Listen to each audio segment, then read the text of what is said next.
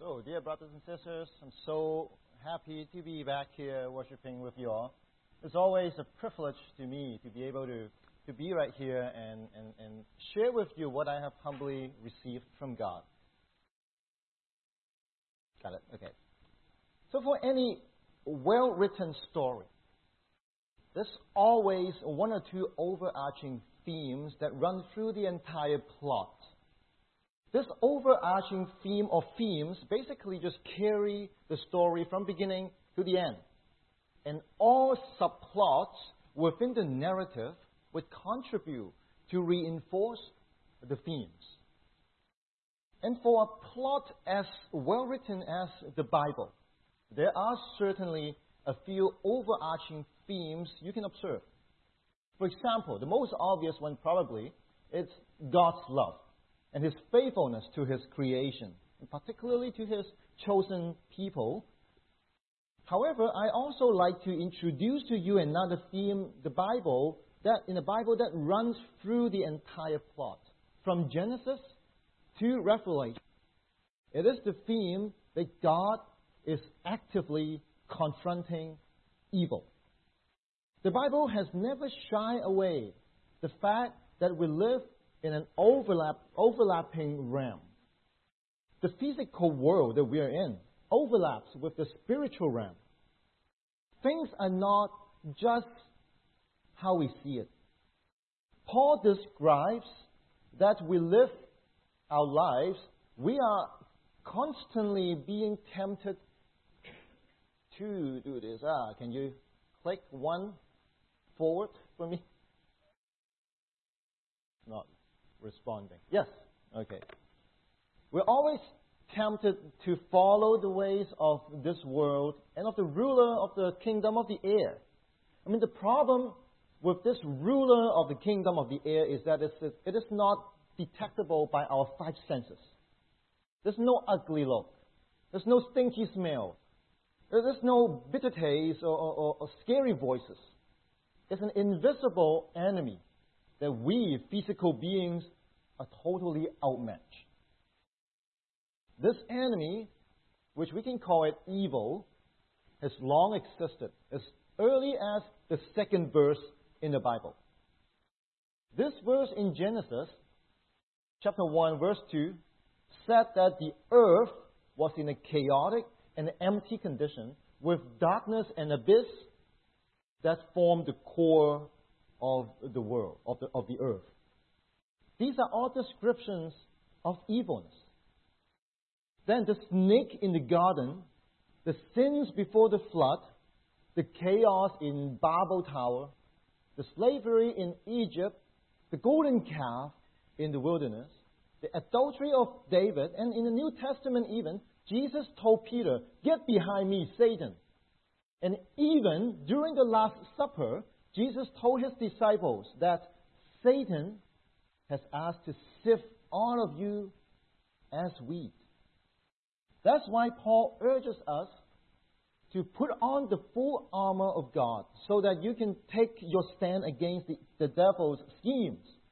And Peter, in his first letter, said that your enemy, the devil, prowls around like a roaring lion. And also in James, in his letter, called us to resist the devil. And finally, in Revelation, that God will put an end to evilness once and for all.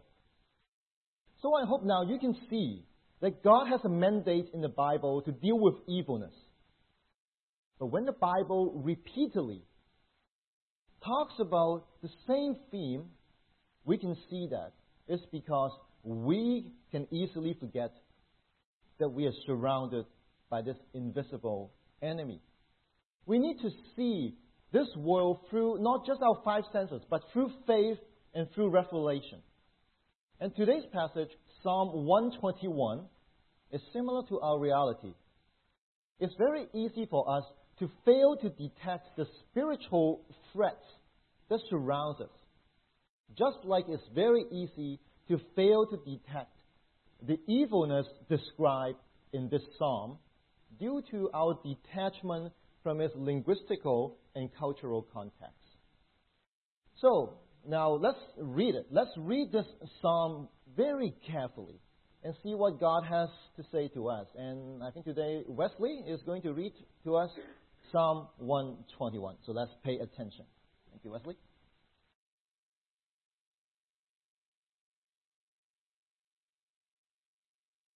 Can you move forward one slide again? It's not really working. Psalm 121. I lift up my eyes to the mountains. Where does my help come from? My help comes from the Lord, the maker of heaven and earth. He will not let your foot slip. He who watches over you will not slumber. Indeed, he who watches over Israel will neither slumber nor sleep. The Lord watches over you. The Lord is your shade at your right hand.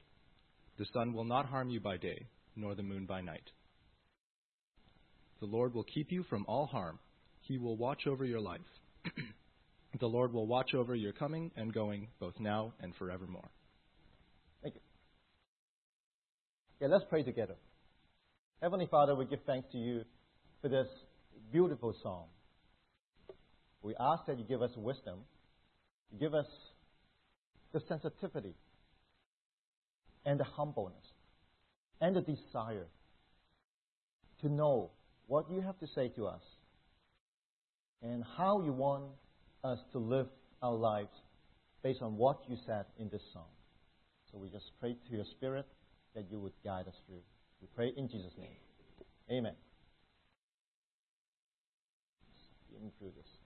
Okay. And you might wonder what does Psalm 121 have anything to do with evilness? I mean, even though we might have read it many times, this might be one of the favorite psalms that you might have read. It seems that the message in this psalm is not even close to battling evil. Honestly, many times we read it, we think that it's about blessing, particularly about safety and protection. Its heading says it's a song of ascent. And in the last line, it says that God is watching over you, over your coming and going. So it's about travel safe. It's a popular passage to recite during last few months of snowy and icy road conditions. In a night in September 1991, Pastor Jerry Sitter was driving home with his family. But then a car in the opposite lane drifted past the center lane and collided head-on with them. Pastor Jerry survived this fatal accident, but his wife, his 4-year-old daughter, and Jerry's mother all did not make it and die. This traumatic experience later prompted Pastor Jerry to reflect on this experience, and he wrote a book titled, When God Doesn't Answer Your Prayer. In a testimony shared by him later on in his life, Pastor Jerry recalled his nightmare in his life, and he specifically mentioned Psalm 121. He said that this is one of his favorite psalms, and he regularly prayed for his family according to the promises God gave in this psalm. The Lord will watch over your coming and going both now and forevermore. Now that free of his dearest persons in his life, his daughter, his wife, and his mother all died at the same time in a traffic accident. So he couldn't help but ask himself this question. Was God not honoring his promise? Or did he, Jerry, misunderstand the promise? We have this kind of struggles too, don't we? We like passages such as Psalm 121, passages that are soothing to our ears, passages that seemingly emphasize on earthly blessings for us. We like these kind of promises because it emphasizes our benefits. But if Psalm 121 really promises about safety and physical protection, then maybe buying extra insurance or even wearing seatbelts would be a serious lack of faith in God, right? The reality has shown us that love God and prayers do not excuse us from hardship or even traumas. If we think Psalm 121 talks about physical safety and protection, then we have misunderstood this psalm really badly. When we read a passage, we need to learn to ask the right questions. For example, in Psalm 121, why the psalmist would lift up his eyes to the mountains? I mean, why mountains? If you're looking for God, why not the sky? What is there on the mountains? And also, why he had to emphasize that his God does not slumber nor sleep. I mean, does his God suffer from insomnia? Also, why his God is on his right hand? I mean, if you are talking about protection, why not around him or above him, but right hand? And out of so many threats in life, why mention the sun and the moon? How threatening are these planets? And lastly, the Lord will keep you from all harm. He will watch over you for your life. So does it mean that when you are harmed in any way, even just a paper cut, and that God is not doing His job? I mean, are you following me? If you ignore these questions, then we are not really getting what the psalmist or even God was trying to share with us. So let's read it again. Read this passage again today together. And let's try not to read it with our own self-interest in there. So let's delete all our existing presupposition of the psalm, and then let's travel back in time and enter the world of the psalm in an ancient Near Eastern setting. If you look at the structure of the psalm, it's very simple, and it's very clearly laid out. There are 8 verses, 2 verses per stanza, so 4 stanzas in total. And the psalmist was using all these stanzas to tell us one of the threats that he constantly faces in life. And this threat is evilness. First, in stanza 1, he said, or he asked a question, I lift up my eyes to the mountains. Where does my help come from? Well, in the first place, the psalmist made a confession that he needed help. With the threat he is facing, he admitted that he is helpless and hopeless from within. He needed help. But the word help is very general. It's just a general term. And we cannot find the details from first stanza. We don't know what kind of help he's looking for. But nevertheless, the kind of help he's seeking becomes obvious when we read stanzas 2 to 4. In the next 3 stanzas, the phrase watch over or keep, which is the same word in Hebrew, appears 6 times in all 6 verses. He needed to be watched over. He is not his own keeper. He is seeking help from outside. So he's seeking help. He said, I lift up my eyes to the mountains. Well, if it's Vancouver, then we might think that he is an avid skier. That's the only thing we can really see on the mountain. As he is seeking help, he lifts up his eyes on the mountain. But this doesn't mean that his help comes from the mountain. It does not mean that. The sentence structure here is a bit confusing. But when he lifted up his eyes to the mountain, he did not make a statement, but he asked a question, where does my help come from? In fact, the psalmist had no intention saying that his help comes from the mountain. He has no intention saying that.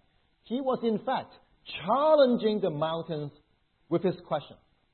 He is basically saying, as I am seeking help, do you think I can find help from the mountains?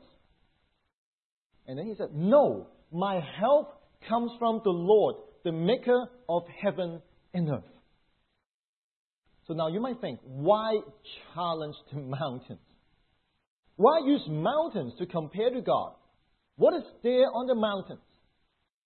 Well, for ancient Israelites, when mountains were mentioned, what would they think of naturally? Well, the answer is simple.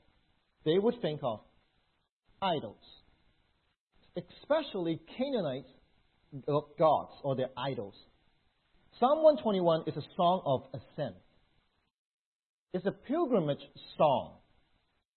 So naturally, it's about religious life. And it's an anti-idol song.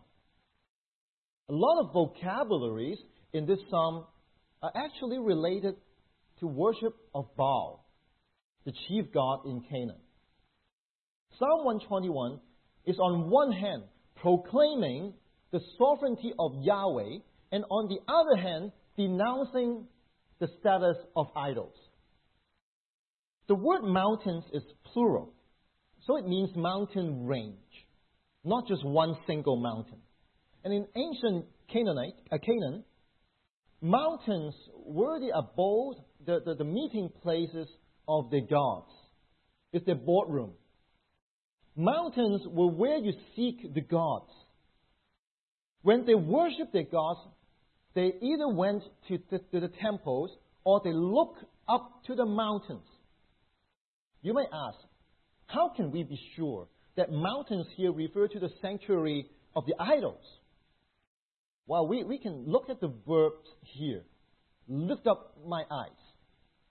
Lift up my eyes does not just mean to look at.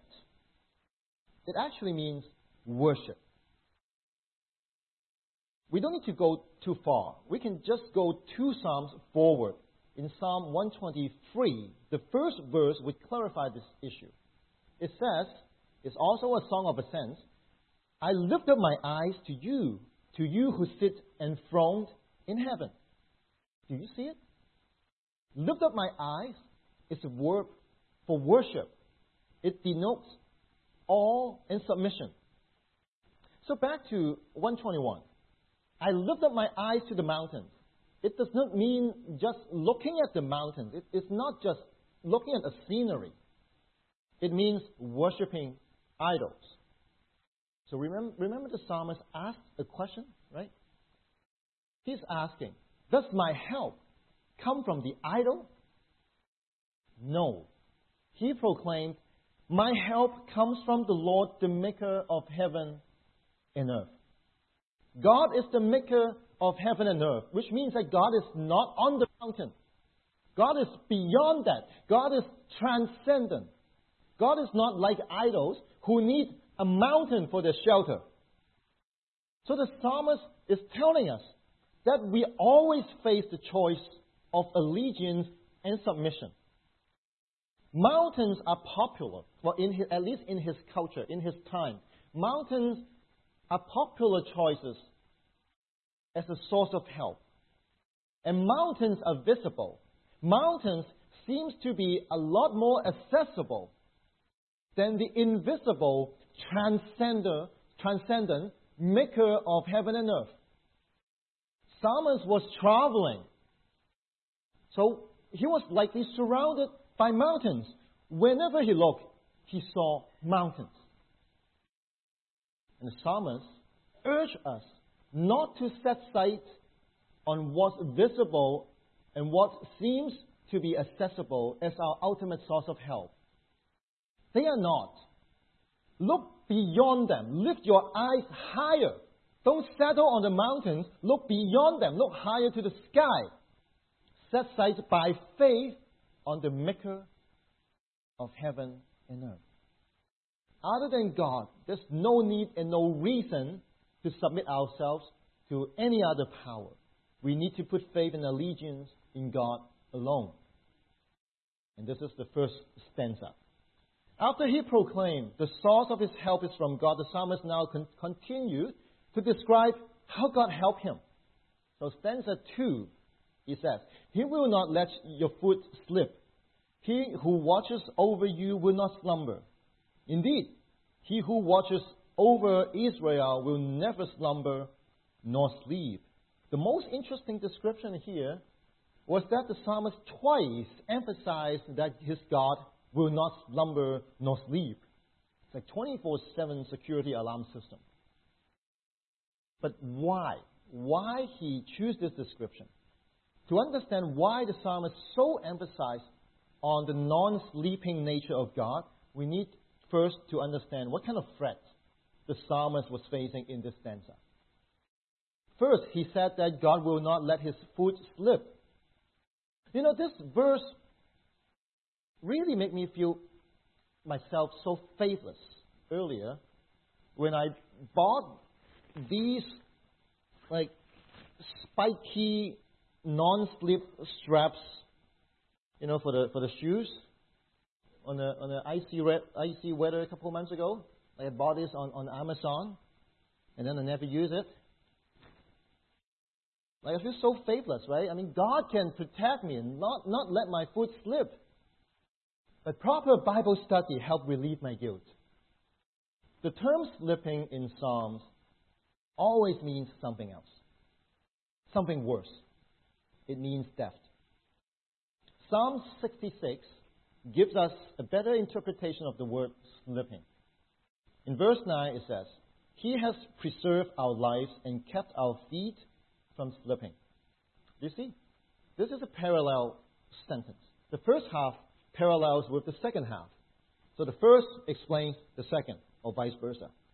Preserve life equals keep your feet from slipping. So if he slips, it means that he is dead. Or more precise, it means falling into the Sheol. This is a Hebrew word for the underworld, in which one will be separated from God. To further prove that this rather mystical meaning of the word slip, I need to go into a bit of word study here.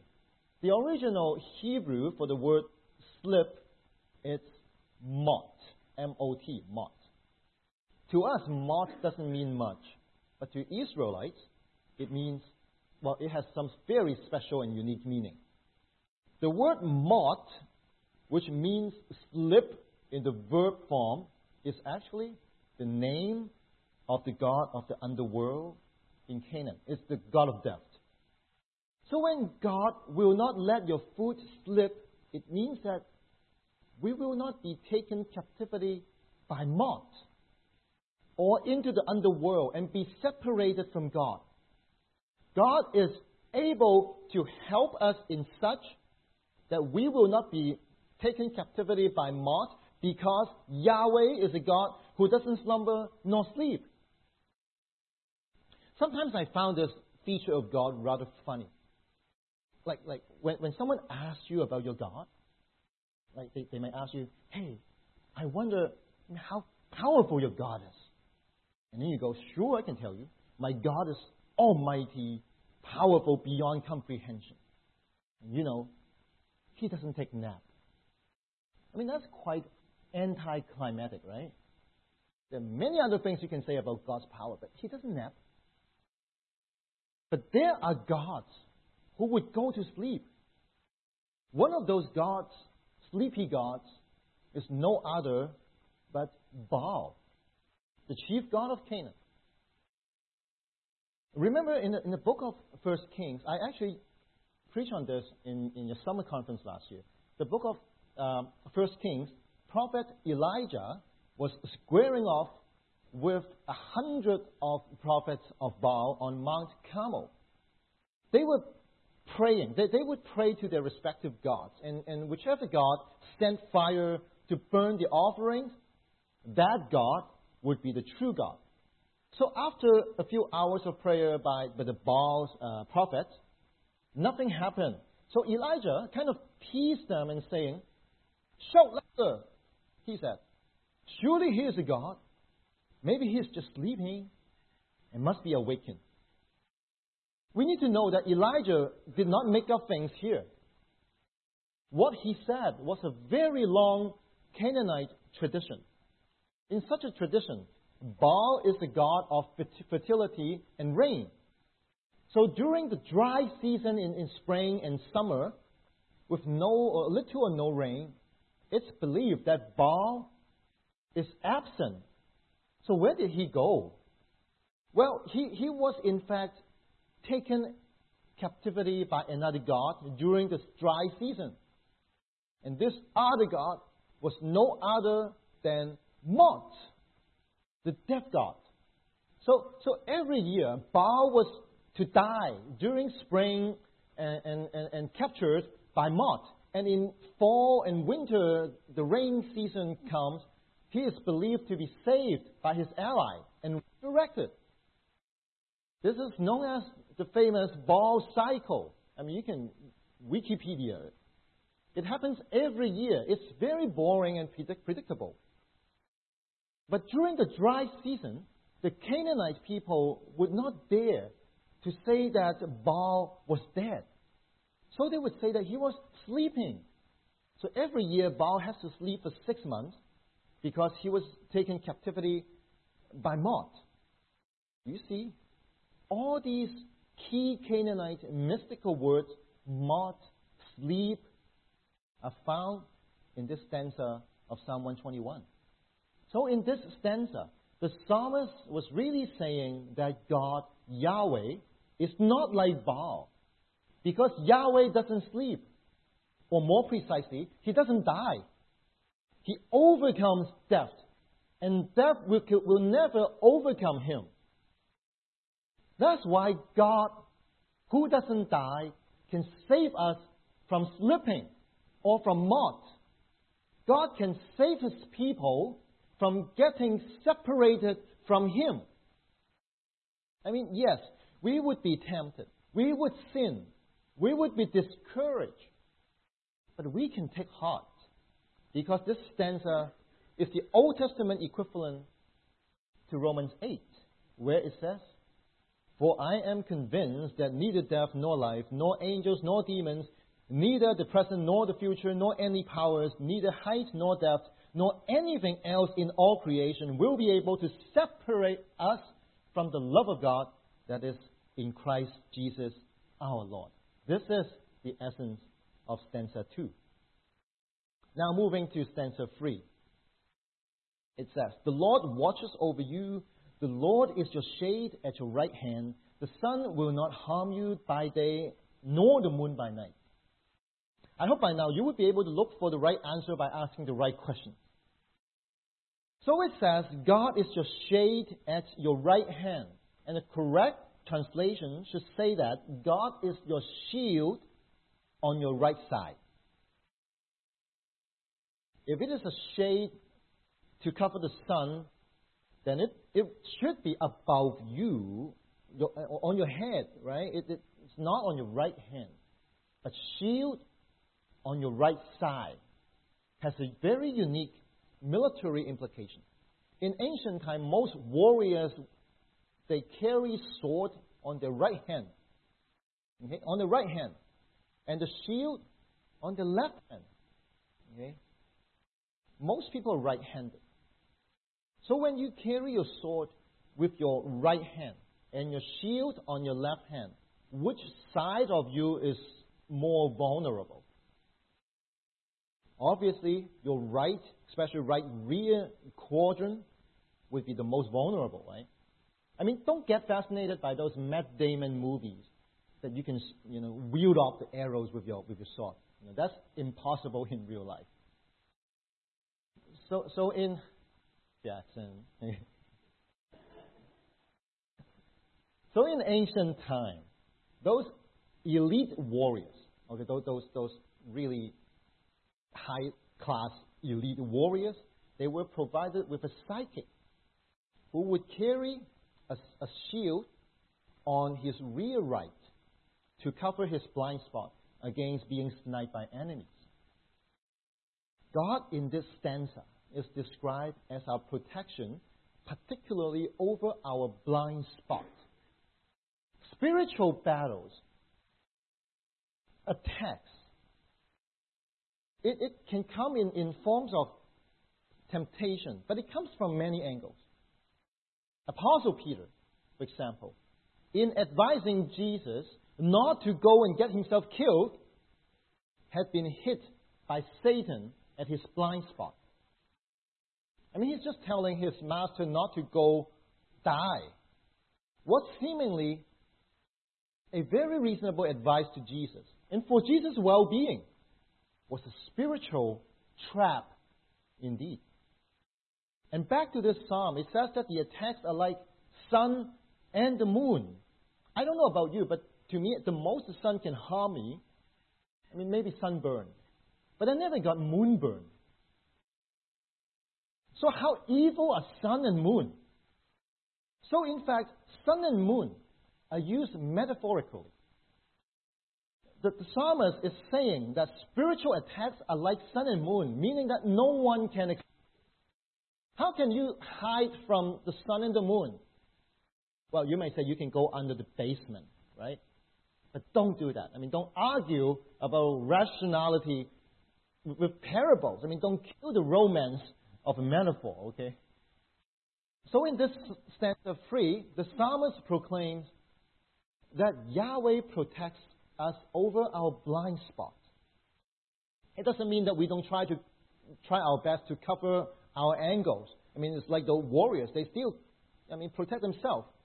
But there are blind spots that they need help from.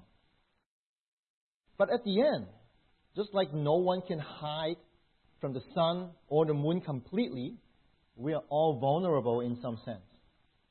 We all need to rely on God as our protection and team up with Him in the spiritual battle against evilness. So now we go to the last stanza. Stanza 4, the psalmist says, "The Lord will keep you from all harm. He will watch over your life. The Lord will watch over you, your coming and going, both now and forevermore." Now the real threat implied in this psalm finally becomes explicit.